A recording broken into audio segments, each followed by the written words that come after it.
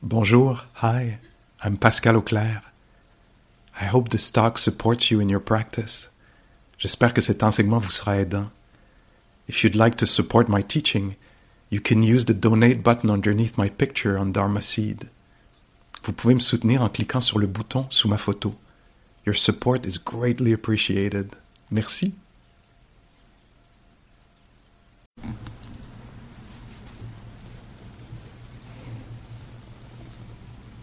Okay, feel free to, release the posture if that can be helpful for you.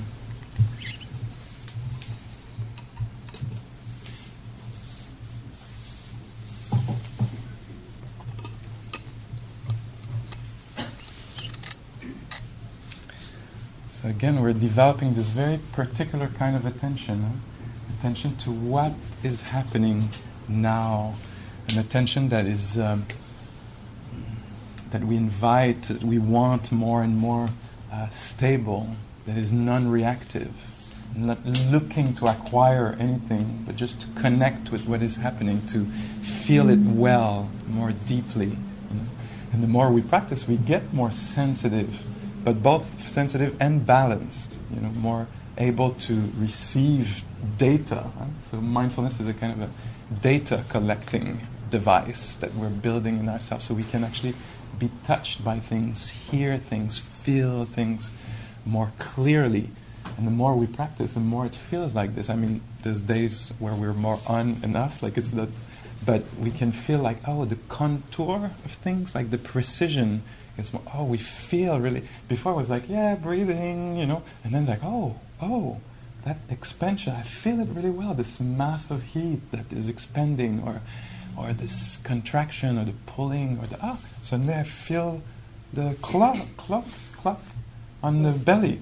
It was there before, but now it's appearing inside into clothes. Suddenly we're like, so things starts to become outstanding when we pay attention. And so what we're doing is we're tuning in, we're calming the mind, and we're awakening it. So it's a mixture of calm and energy. It's a strange little mixture, beautiful. Best quality of heart-mind. A mind that is both calm, but tuned in, awake, vivid, that can feel stuff. And so doing this, what would happen? What would happen is that we would start to discover, maybe with a little help from a friend, what would start to appear would be the Four Noble Truths. We would start to see this in experience. Today we're going to talk a little bit about them, about the first one, certainly. And by the way, remember that there's 3 more, because that's the kind of bad news. It comes first. But so in the practice of meditation, we actually get to know this for ourselves, clarify this for ourselves. That's the whole path. Is a clarification of the Four Noble Truths, or ennobling truth, we could say, or liberating truth. Or as Stephen Batchelor, one thinker, names them, the Four Noble Tasks, I think he names them. It's not so much a statement, but something to be engaged with, something to realize, to develop, to cultivate. So I'm going to throw some little ideas about the First Noble Truth, and see as you're listening. I would invite a kind of meditative listening. It doesn't mean you could decide to be in a formal, even eyes closed, as if you were in meditation. You could decide to do this, but a particular kind of listening where maybe it's more embodied. Maybe you allow yourself to be aware of the breath, and be, not just here in the coconut, but, put the consciousness or your intelligence in an elevator and let it come down here, come down here, come down here, and listen maybe from there, like a more. Let's see what happens if you do something like that. And so the First Noble Truth is very central in Buddhist thinking. It's actually the core of the teaching. It's also the first teaching that the Buddha seemed to have given, And after clearing up the heart, which is something in a way that can be touching, you think of a human being, you could think of a regular human being that decides to clarify, to detoxify, we could say, the heart and clarify the vision, to remove any ignorance and confusion about things. So somebody did this 2,600 years ago. They sat and they didn't shy away from the job, you know. They could have thought, oh, nobody's done this before, how could one do this, you know? And they're like, I'm actually going to do this. I have senses, I have a sensitive mind and heart. I'm actually going to tune in and see really how things are. And so the four truths are an expression maybe of this. Yeah. And after having done this job, it seems like the Buddha had this reflection where they were thinking, this is too hard to see, too hard to accept or understand. Although incredibly liberating to discover and understand, it's also really hard to see. This is going to be really aggravating for me to actually go around and try to pass on this information. Maybe I should just stay here and enjoy the clarity of the mind or the expansiveness of the heart and just not bother, because it'll be trouble for me and for others to listen to me. But apparently something else came in them, and that was like, actually, people can hear that. And some people will understand this and will recognize something in that, and it'll be of value for them. And so the Buddha walked maybe 100 miles. My estimation of the distance is really rough here, between Bodh Gaya and Sarnath, Varanasi. Yeah? And to go see old friends who were practitioners years back, and came and offered this, talked about what they had discovered. So you imagine somebody like had an insight, profound insight, and they could feel inside their heart like how impactful it was, and they were like, let me share this with my friend. And that moment of going to see the friend and say, friends, we've been looking for a long time, haven't we? I touched something. I want to tell you about it. And the others really listening in, they're like, wow, we can see something's happening. There's some aliveness that is there, something almost glowing kind of thing, almost, or maybe. But you can imagine, somebody that's charged with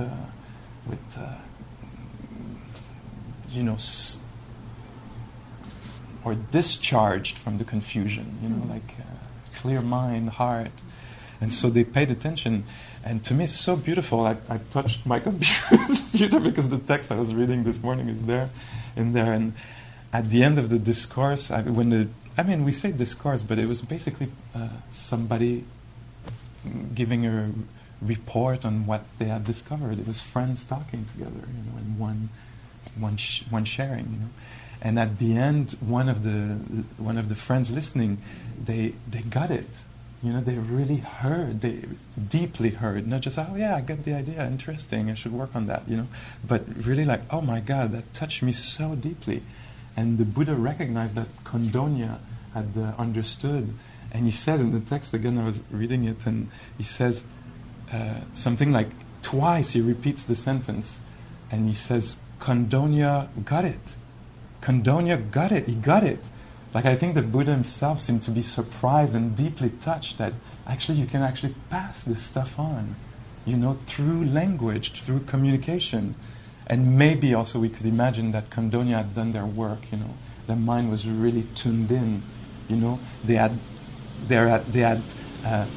brought a lot of calm to their mind and a lot of attention, so that when the Buddha was talking, it was not just like, yeah, I know, but I'm thinking about lunch, or I'm wondering how they perceived me, the people I met earlier today, and like being kidnapped or kidnapped by something else, but actually had trained himself, Kondonya, to actually be really present. It's like, oh, this guy's about to share something very precious. Let me really be there. Let me tune in, and was able to do that. And then the power of the teaching went through and there was something recognized. So, wow, I'm kind of putting the bar pretty high for us here on both sides of reality. So, I'm not the Buddha. But still, the truths are there.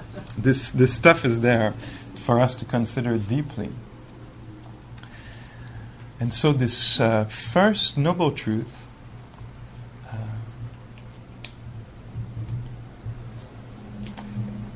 often the way it's described is that the Buddha was like a doctor, and he was saying the way of describing the Four Truths is actually talking about the symptoms, what is the problem, and talking about the cause, what causes it. That's the second noble truth. The third one is the prognosis. What can we do with this? And the last one is actually the prescription, we could say. So there's this problem of suffering, insatisfaction, and there is a cause to it, and it's possible to actually remove the cause completely.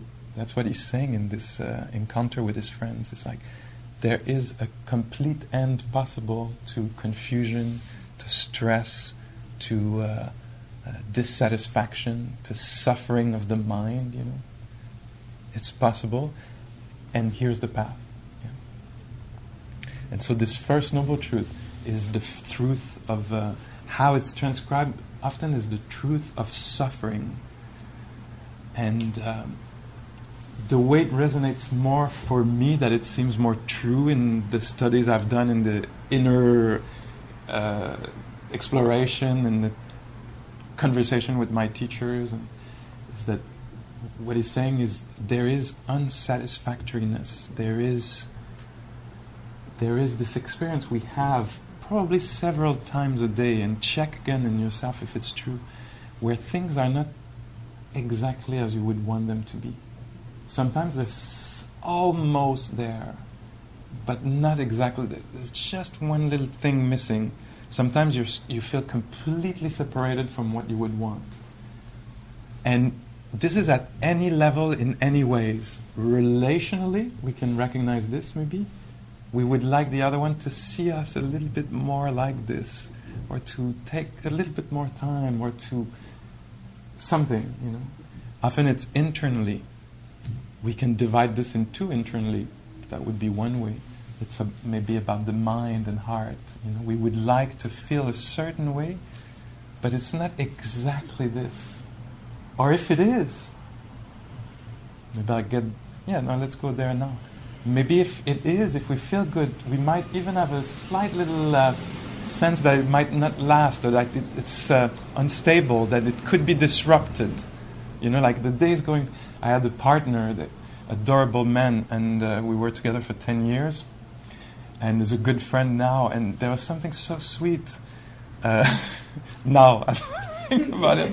But so many times I heard this good friend now say, my day, like with a kind of a sadness or a kind of disappointment, it's like, oh, my day started so well, like I woke up, I felt refreshed, I was having breakfast, and, it's a beautiful day, and then, this person called, or then there was the car had the ticket on it, or then you, Pascal, did or didn't do that, or say or didn't say that, but there would be like this, and it was always like, wow, dukkha, it's like and there was always this kind of like being disappointed by life, like as we are all, I think I can certainly include myself in it, like this incapacity to recognize that life is a little, from our point of view, is a little like, we have this great word in French,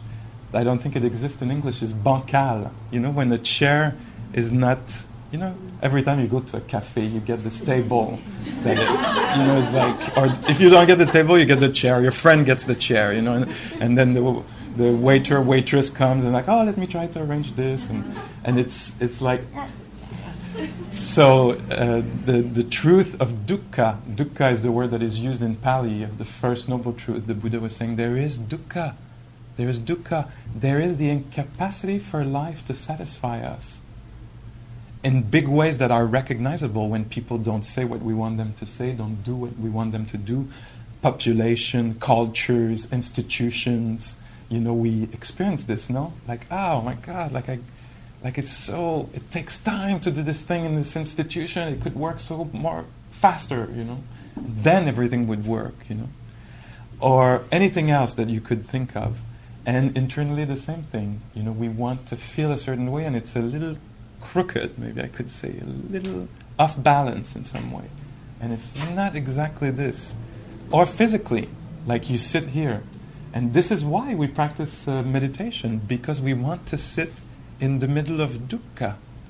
Dukkha. Not that we want to sit in the middle of misery and suffering. We want to sit in the middle of life as it is, with sounds coming in when we would like not to, or when the heat is like this, when we would like a little more like that, or when the body feels like this, when we would like it to be just like that, but it's not, it's a little like this, or at one area, if only that, lower left side was, And so, and the Buddha, that's why I think partly Stephen Batchelor calls it the noble task, because the Buddha is inviting us to actually understand, notice, become acquainted, intimate with dukkha. He's not saying, run away, try to make everything perfect all the time, No, this is extremely stressful because it's going to fail. One has at least to understand somewhat that it's actually going to fail, and yet still I'm going to tend towards comfort, security, pleasant, but it's actually not going to work because hair will fall. Diagnosis will land at some point. It will. Somebody will get hurt. Something's going to be misunderstood. The battery will die. There'll be something happening several times a day. And the invitation is to wake up to this and say, is that possible to live in such a reality that is imperfect from a human perspective? You would say like, oh my God, I would like to be efficient all the time, and I'm actually not. For some reason I'm not efficient. I would like people to love me all the time, and they don't, Even sometimes, you feel like, I look at crowds a lot when I talk, and I'm like, wow, everybody loves me except maybe that person. God, almost, and if it looks like it for a few minutes, then I'll look and somebody will fall asleep. And I'm like, in my talk, And so the practice is to wake up in the middle and like, oh, again, it's like sand in your hand, it's always slipping, And so one time here in Montreal, I don't know if you guys know this trance theater, trance théâtre. This it used to be called the Festival de Théâtre des Amériques. Anyway, yeah. So that's been my best festival for decades, and I've seen the most beautiful things there. If you don't know about it, you could find out about it. They pay people to search the entire world for the best plays and bring them to Montreal for 2 weeks every year in May. And I've seen amazing things that have really helped my mind open and my heart open. But one particular night, maybe 15 years ago, there was a theater company from England called Forced Entertainment. It's already like there's a kind of like information in the title, in the company's name. And they were actually doing just that, doing kind of lab theater, like research theater, that would be my way to describe this, kind of. And they were exploring the nature of entertainment. What are the edges of it? What is entertaining and what is not? Which is interesting, anthropologically, maybe to do like, oh, we put a lot, we value a lot in being entertained, and where is the edge of it? And so one of the things they did when this kind of 6-hour-long show started, talk about the edge of entertainment, it was reached many times for me. But this person came on stage and they said, it was in the Théâtre National on Saint Laurent, and they said to the crowd, I don't know how many hundreds of people, they said, "Oh, welcome everyone. Tonight we're going to entertain you, so you can just relax and enjoy. The evening is going to be an evening full of entertainment. So please, please do not think of anything that is difficult in your life. Don't. I really mean it. Like, for example, don't think about here on Saint Laurent Street, corner of Sainte Catherine. In the whole of Canada, the insurance companies say it's the worst place to park a car. So if you've parked in the area, please do not think about this, because that's going to mess with your entertaining night, And then this person proceeded to name things like this for like 20 minutes or more. And they went into every difficulties of the relational aspect of our lives, familial, health-wise, mental health, emotions, and they kept going, and people kept leaving the room. You could see people disappearing. Like there was it didn't work for them, but they kept going.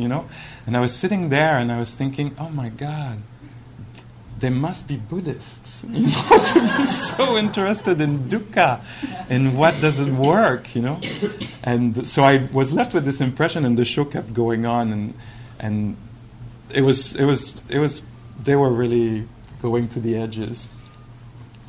And later, after maybe a few days after, suddenly I realized, I thought, oh my God, they were naming just a third of dukkha.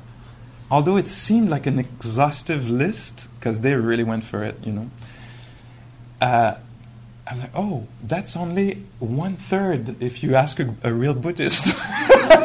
They just went 33% in, because they forget another part, which is everything that is pleasant. That's how far the Buddha was going. It was like, I'm not going to make it like, yeah, life is hard sometimes, but it's so good. He was saying listen, check it out for yourself. But even what is good has dukkha in it, because it ends. And sometimes when it ends, we notice the dukkha aspects of it, because, this lovely weekend with these friends, is gone. And we feel melancholy. And so we're hit by that. But sometimes even while being in the things, and actually often I see this in people, oh my God, it's so fun. Where's my camera? If that person was there, or, I can't believe we took only that evening. We should have gone the whole week. There's some, we want to extend it. If somebody at work says wow, really good work you did. And inside it, you can't actually let it land, because you're like, is everybody going to see it? Only this person? Or now I have to keep up. It's not easy to, will they keep seeing me like a good, do you recognize this? Anyway, it's good to actually pay attention, to notice these moments where you say, wow, when you feel the fragility of life. Some friends of mine were borrowing my house, going in my house for a few days. And just before, the last email I sent was oh, be careful with this and this and this, because I was thinking of the children and how they could not notice this and hurt themselves with this, or I should have removed that. And I was like, oh, look at that again, the dukkha. Everybody's healthy, everybody's happy, and I'm actually aware that things can turn. Things are, it's life is fragile. And this is just me being the friend. I can imagine a parent. What it is like for a parent to live with not knowing. What it is like to, raise a young girl. That's going to be a teenager soon. And the fears around this, of the fragility of life, and And so the Buddha was pointing to. He was saying wow. If I'm really honest, I have to say that even things that are beautiful have a little something in them. We're not sure they're actually going to happen before, If there's something you want, it's hard to actually get it. If you don't get it, it's hard. If you get it, it's the second hardest version, because then you have to keep it, protect it, you fear for it, You wanted that thing, you get it, and now you fear somebody else is going to scratch it or use it or take it, Or is it going to be stable? We work hard to get money, and then we put it in the bank, and we're like, oh my God, but the market this, and Volkswagen that, and and the whole thing is shaky, So it's not even clear that if we do have money in the bank, that it's going to be the same amount tomorrow. It's not absolutely clear at all, Things can switch so quickly. So it includes even what is beautiful. And the Buddha was saying actually everything that is made of something conditional, because of it's conditioned, it's actually shaky. Because it relies on different conditions to appear, it's very uncertain. So Ajahn Chah, another wise being, would always say this. He would say, maybe that was his translation of dukkha. He would say, things are uncertain. Things are uncertain. Wow. And so this practice of meditation is asking us to actually turn towards something that we would like not to see. We would like to be different. And it's saying like, no, turn. Because turning away, resisting, avoiding, telling another story is actually really hard. It's exhausting. So turn around and see how things are impermanent. They're shaky. That the inside of you is as uncontrollable as the outside of you, the circumstances. You won't be able to control the aging. Maybe a little bit, just go down a little slower. I was listening to somebody today giving a talk, Jill, I forgot her name, I was listening to her for the first time, Jill D. And she was saying sometimes she said, I know better not to look in the mirror, but sometimes I still run into a reflection of me, and I'm always like, wow, why is this face down there? It's supposed to be like a few inches up. Why is it going down? Anyway, she made me laugh. So there's this uncontrollability of like it's not to say that we can't participate, contribute, tend towards, help, care, etc. With our mind and heart, and body, but we don't get to decide, as you know. So internally, we don't get to decide exactly what's going to happen. You think it should be a calm meditation. Everything is good, and then you sit there, and the mind is all like this, caused maybe by the coffee, the this, the that. Who knows? But so the uncontrollability. So we're asked to turn towards this in meditation. And when I say meditation, is the formal meditation. Just sitting here, not moving for a little while, will reveal this. No, you don't move. We have a different amount of time, but some at minute 7, some at minute 17. At some point, dukkha is being revealed. Because suddenly it starts to pulsate in some way, or press in some way, or it's just you reach your normal, natural time for meditation. Now you would like to ring the bell, but it's somebody else who owns the baton, and so you're not going to have the control over when it finishes. Or it rings and you're like, oh my God, I was just getting there. What are you doing? Uncontrollable, dukkha. So we're invited to actually note this. So, and one of the things that happen when we do is that we allow the heart to open. We allow ourselves to be in reality, not in, it shouldn't be like this. I don't want it to be like this. I want to, I feel, we just land here. This is it can be very relaxing. It's not easy to do. But it's possible to do this. It seems to say in the teaching that it's actually the best strategy. And sometimes we need to do this very carefully, progressively. And the system is good. If it's not the time, it'll find a coping mechanism. Busy, no sitting, no looking at, too many things to do, busy, busy, busy, And at some point, maybe now I can actually sit with this and feel the grief.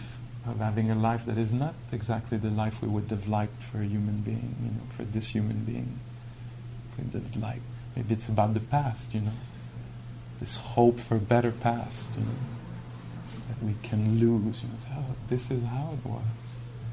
The uncertainty of the future. Yeah.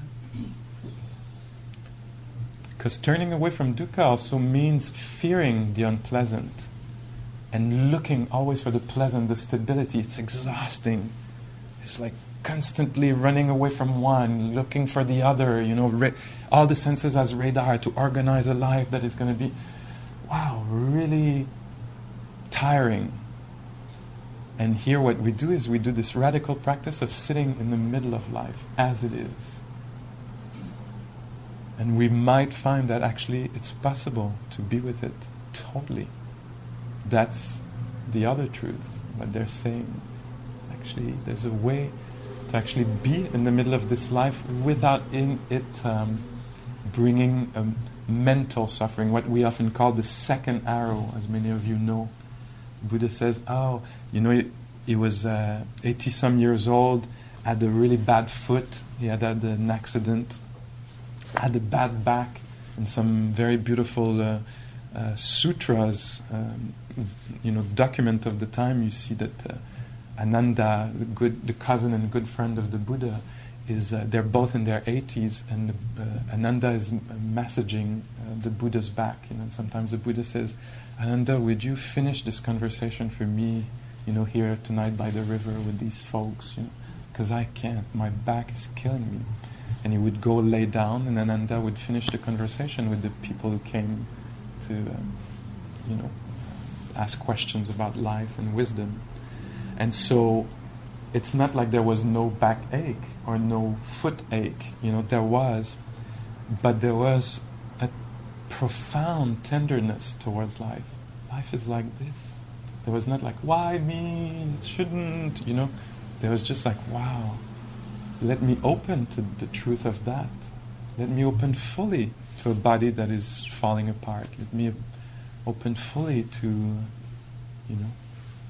like when the two best friends of the Buddha died, the Buddha says in one of the sutras, he says, somebody asked him how it is for him to have lost the two best friends, and he said it's like the moon and the sun has left the orbit, has left the sky, the earth.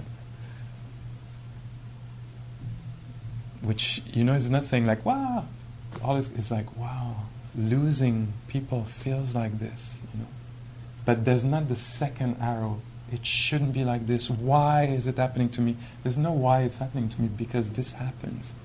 This is how it is. Everything will be lost. Everything that we gather, that we make happen, that happens for us, will end. And we're invited to consider this, contemplate this, so bring thoughtfulness to this, think about this. But we're also, and that's what meditation does, we're also invited to tune in and, I want to say silently, experience this directly when something falls apart. Oh, look at that. Stay there, because often we'll move to the next thing, or we'll get stuck, or we'll move to the next thing. Like, stay here. Oh, this just finished. Let me be acquainted with endings, for example. Or staying, if it's something that you would like to go, but it doesn't. Let me actually be there with the staying of this thing. Uncontrollability. It's there. I don't want it, but it's there. Let me be here instead of shutting down, getting reactive. Let me be there. As I understand, I can't control this thing. Let me stay fully embodied, breathing.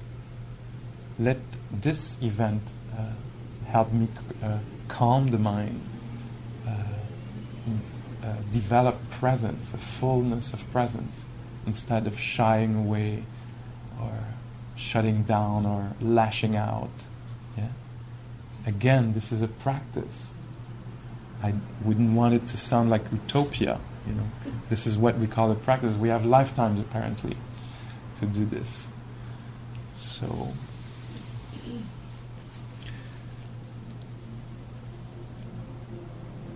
maybe I could finish with Ajahn Chah that I was naming earlier, saying things are uncertain, he would also talk about two kinds of dukkha. He would say there's one kind of dukkha that brings more dukkha, and there's one kind of dukkha that releases dukkha, that is liberating. So what's the difference between these two? The difference seems to be the dukkha that we actually turn towards with mindfulness, with attention, with care, with tuning in, with even interest. Let me actually be there for this. So Ajahn Chah was saying, if you either maybe sink or swim, you know, if you don't want to meet it, you resist it, it's gonna. There's another teacher the other day was saying this. I thought it was so clever. I don't know if it's exactly mathematically true, but they were saying, if you there's the difficult event, and it's not plus your reactivity, it's multiplied by your reactivity. So maybe the event is 8 out of 10, 8 on 10 in terms of the hardness of it. And then multiply it by your reactivity. If your reactivity is 1, that's going to be that. But if your reactivity is 8, then that's going to make it whatever the number comes out when you do 8 times 8. And so I thought that was a good description of this factor.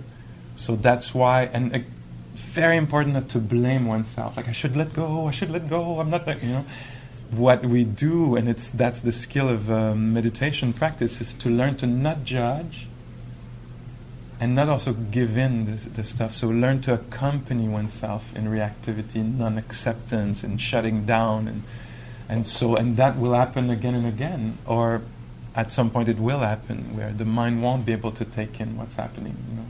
And so what are we going to do? Judge ourselves on top of it? No. We're going to have to be extremely compassionate. Of course, my love, you can't accept this. It's not possible right now. This is how it is. Oh, of course, you're totally... I remember something happened to me a few years ago. I was losing something that was very dear, and my whole, even physically, kind of like, it got stuck, And I was like, okay, I wanted to move, but it was not moving. It was just like stuck, like I could feel it, mostly almost, I would say physically, like hello, how are you? It doesn't come, I can't digest this thing, it doesn't work. And my job was really clear to me, was like, Pascal, you need to accompany this being that is all like rigid right now, like you can't demand anything from them, you just have to be there. Allow, maybe make it move a little bit, and try to accompany it and be really caring for this being self, And then one day, that's the kind of the funny, sorry part, but one day I was in I come to a board meeting, so there's all these administrative work, like there's 8 people that I see really rarely, and it's the board meeting and we're all there, and somebody says, and how are you, Pascal? And then suddenly the valve opened. I'm like, wrong place. I'm like, and everybody's like, oh. I was like, oh, give me a minute, and I was like, oh my God. I was hoping for that, but not here. Not now, but that's dukkha. You don't get to decide, apparently, or I didn't, certainly. Yeah.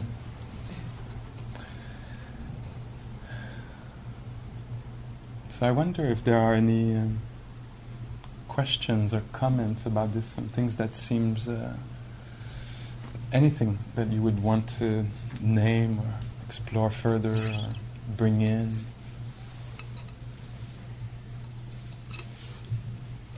Do you recognize some things in that?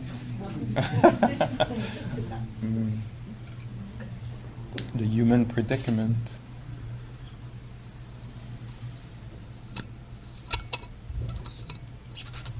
When you were speaking about the Buddha talking about dukkha, and then you also said, well, he didn't just turn to dukkha, but also to what is pleasant.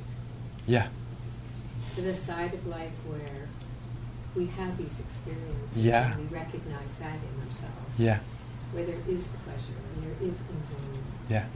And then you spoke about it as how, and then we start to see that it changes, and so the dukkha comes in again. Can you say something about when we're recognizing in the enjoyment phase that sometimes that's also hard to experience? Yeah. Before it even starts to dissolve. Yeah. There's something in the mind, there's something in us, we recognize it, and to how to, what the teachings are around dealing with that, Yeah. and how it fits into. Yeah, yeah. Yeah, so here we're not saying there's not enjoyment in this way we're presenting life. There is enjoyment. There's all kinds of beauty, through art, connection. All the senses will offer their different levels of pleasure, like slight, little subtle pleasures and huge, amazing pleasures and beauty. And all kind, and in the mind, some qualities of the mind are extremely beautiful. And I think that half of the job, in a way, is to actually, when there's the teachings about the right effort in practice, half of the practice is actually to recognize the enjoyment and learn how to enjoy it wisely. And the second noble truth that we'll talk about the next time is going to be all around this, around how the mind will grasp, So something is going to finish, and already we can't experience it fully because we know it's going to. So that's the second noble truth. The cause of our difficulties is the grasping, and so sometimes in pleasure there'll be the grasping, they're there. Are they going to stay there? Like there's a resistance to impermanence, and it's in the mind, and the mind is grasping so much so that we can't enjoy what is beautiful because the mind is already fearing the disappearance. And so what we're talking about is a full acceptance. Of course, it's going to disappear, and of course, I'm not going to actually control exactly when. In most of the cases, But a deep, deep recognition of this, that's what often is called the sure heart's release. What happens, wisdom, is a deep recognition of the impermanent nature of reality. Wisdom is actually very precise in Buddhist thought. Wisdom is, when we think of wisdom in a large way, we say, wisdom is actually not hurting others, not hurting oneself, contributing to whatever we're part of, in a wise way. That is an outcome. How we get to wisdom in Buddhist practice is by noticing impermanence, by noticing intimately the changing dynamic nature of everything, how things appear and disappear. And why would we put attention on the belly, rising and falling, so that we get intimate with the fact that things actually arise and fall, literally. And we get to feel it really, really well. And in the feeling this, we'll also notice the rise of attention and the fall of attention, of sustained, of high quality attention. At some point, I was really there, belly rising and falling, and at some point, whoops, I was not interested anymore. So mind state arises, or I was really there, and suddenly I thought about something I forgot to do today, and it appeared, and then whoops, I'm back with the breath, and it disappeared. So we want to actually see in action this process of thoughts arising, passing, emotions arising, passing, and so that we get so touched by it that there's this thing called the sure heart's release that is the kind of the promise of the practice in a way, And when the heart is released, we know so well that things are impermanent, that when beauty appears, at the ear door, the eye door, in the mind, or in the community or something, we can actually deeply recognize, feel it, and know the preciousness because ephemeral, And then there's a fullness of it. Oh my God, this is so beautiful and so precious because it's going to pass. But it doesn't lead to cynicism or grasping or like, oh my God, they teach me it's going to pass, It's like, wow, it is going to pass. Let me be so there for it. So there. Because this is a dreamlike, ephemeral. It's appearing and will vanish. And we can notice, as we listen to this, you can notice, oh no, I don't want things that are beautiful to go, This is the second truth we're touching. If that happens, a kind of a squeezing of the heart, don't say that. It passes. Or I'm okay with everything, but not this one thing that I keep hidden in my heart as you're talking. Don't touch that, That too. That too. And what we want to do is release the heart around it so that it can live fully and be known fully and, yes, vanish. In the practice of meditation, this vanishing, this appearing and vanishing, we want to see in a penetrative way. It means that we want to see it everywhere in our experience, that it can penetrate this vision, this perception of impermanence can penetrate everything. So, and sometimes the way we get full is we'll think, I see it everywhere. Sounds, breath, everything that seems to be objects, and then you say, yeah, but turn around. And even what you would call the observer or the witness is also impermanent. The moments of consciousness arise and pass. The moment where you were coming up the stairs, where there was a you coming up the stairs, gone. So we pay attention, we tune in more and more so that we can actually see the disappearance of mind states, of consciousness, of intelligence, of moments of cognition also disappear. So there's nothing in the field. It's not just the field you're looking at, but it's like 360 in out, that is impermanent. That's a very deep teaching. Once one gets this, they seem to not get cynical or afraid or grasping. There might be a little passage where like, oh my God, but once it's understood clearly, it seems to be extremely liberating, so that there's a freedom. Things are released, and so beauty in any shape or form can be really totally felt without a shying away from, like, I shouldn't feel this because it's going to pass. It's going to pass. Feel it, feel it. Yeah. Also because this predicament that we're naming, things being impermanent, uncertain, the mind needs to be refreshed.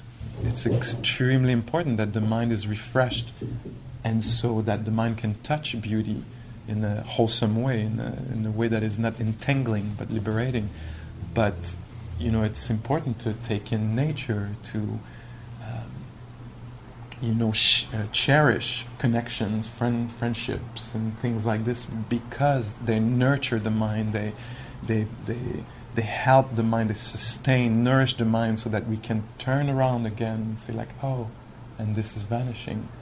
So there's this dance of nourishing the mind and then bringing in courage and refreshment so that we can look at what's difficult. If we're just with what's difficult, it's draining. We would lose ground. We would collapse inwardly.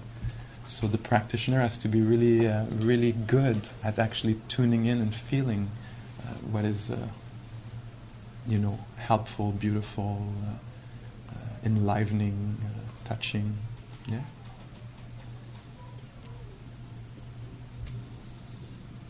It's actually a skill to direct attention. When you listen to all the news and then you have a fight with your neighbor or your whoever, and then at some point it's like, hey, we need to refresh this mind, because it's like you don't go back to the news channel, like you have to actually to stay efficient, connected, to contribute. You don't want to keep bringing the mind and the heart down. You have to refresh it. It's not avoidance, it's skillfulness. To say, let me refresh the mind so then I can actually talk about what's happening in the world or to the climate or something like this. I don't stay stuck in there, because then I'll just be worried and down, and there's nothing my energy is going to drain,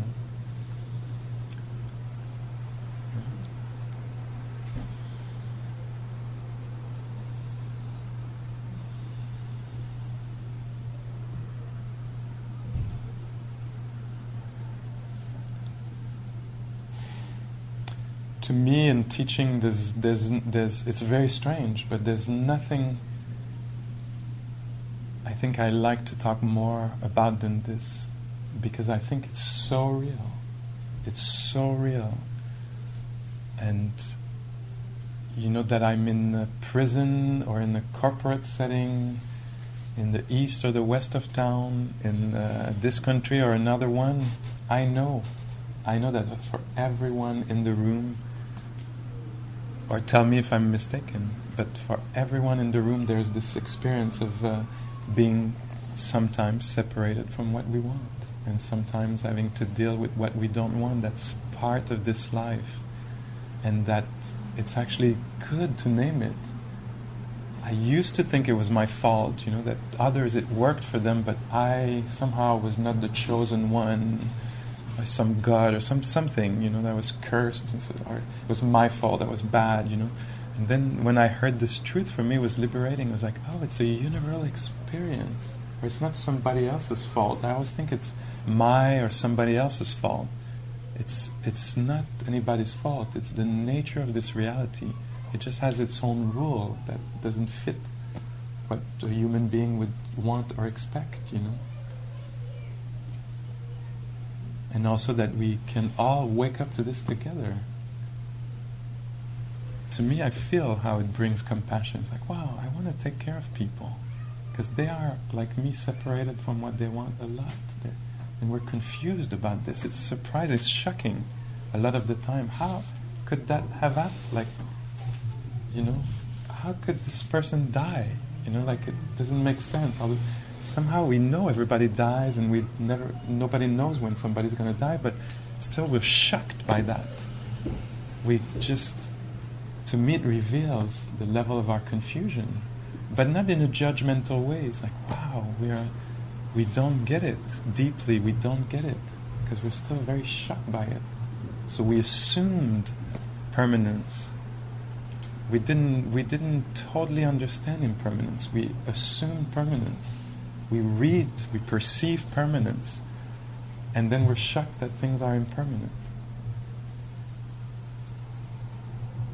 We're shocked because we see ourselves aging, or because suddenly we get a diagnosis. We're shocked. I think many of us are, or will be, when these things happen. Not for everything, but for that one thing. And usually it's actually hidden until it reveals it, until it disappears. And then how we had projected, applied on it permanence, solidity, satisfaction, duration, control, and suddenly we're all completely mixed up. It's actually good to work on this earlier in the process. Yeah? Not easy.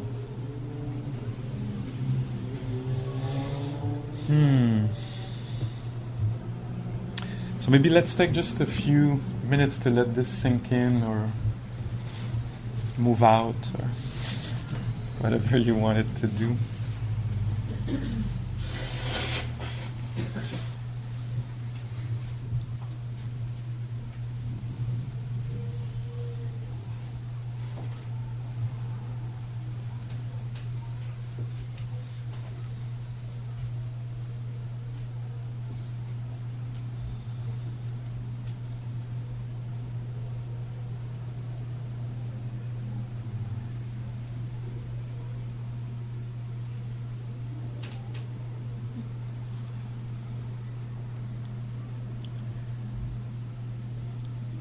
One other expression maybe of dukkha is that nothing can be owned, appropriated.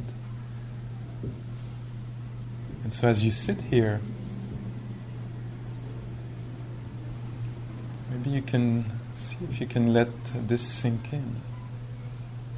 That it's not possible to own these sensations. They're known, they pass through, but they're not actually completely ours. These sounds are not ours. This hearing is not ours. They just happen to happen. It's not us, it's not ours.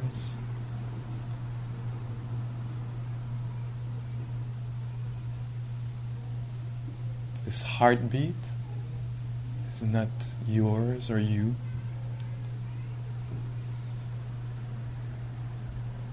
In an absolute sense.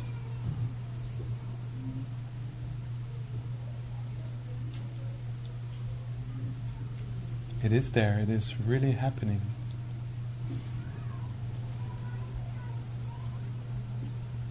Even this consciousness now, knowing what is happening, feeling the temperature, or the agitation, or the sadness, or the calm, this knowing mind, this awareness.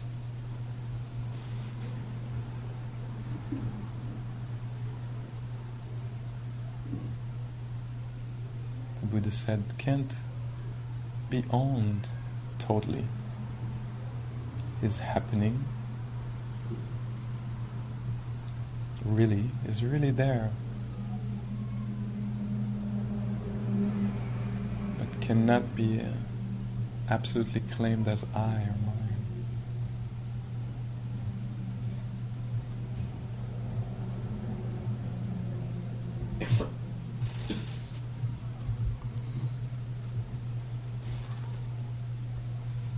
May this truth of dukkha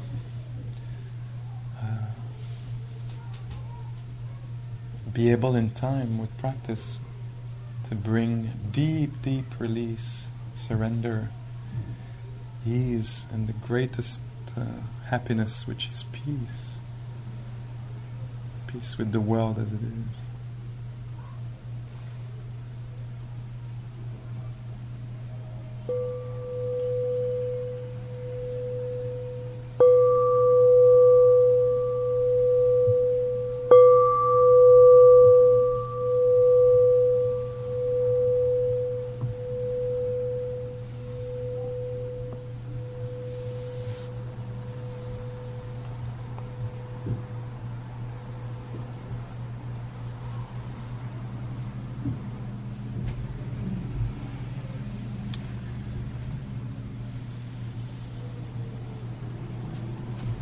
Okay, thank you so much for your consideration. Thank you. And hopefully this was liberating more than entangling. That would be the goal here. Just a little note here. It might interest some of you. Dr. Judson Brewer is going to come in town. Is an American neuropsychiatrist who studies the mind, particularly lately the nature of addiction. He has a lot of findings around this. And he's going to come for our organization called the True North Insight. Many of you know this organization. Anyway, we're doing a fundraiser, and he accepted to come to Montreal and give a one-night conference and a day long. And yesterday I was seeing a good friend, teacher of mindfulness, and also doctor and professor of mindfulness. And the first thing he told me was, wow, like I can't wait for it. I think he actually knew the date. It was like, I can't wait for November 21 when Dr. Brewer is going to be here. Like, I so want to hear him. And I was like, oh, great, good. You just gave me my way to talk about him coming to Montreal. It's actually Joseph Goldstein, my teacher, and is also his teacher. And Joseph always has good things to say about Judson's mind, you know. And so we'll have the chance maybe to sit and hear. So all the science stuff that I know nothing about, and maybe the Johannes either, I don't know how good you are in that field, but I'm zero. But he puts the same teachings through the science of the brain. So it's very interesting to see the research, and it's a completely different language about the exact same practice. And so it's interesting. You can find the information on the True North Insight website. Yeah? Okay. Thank you so much.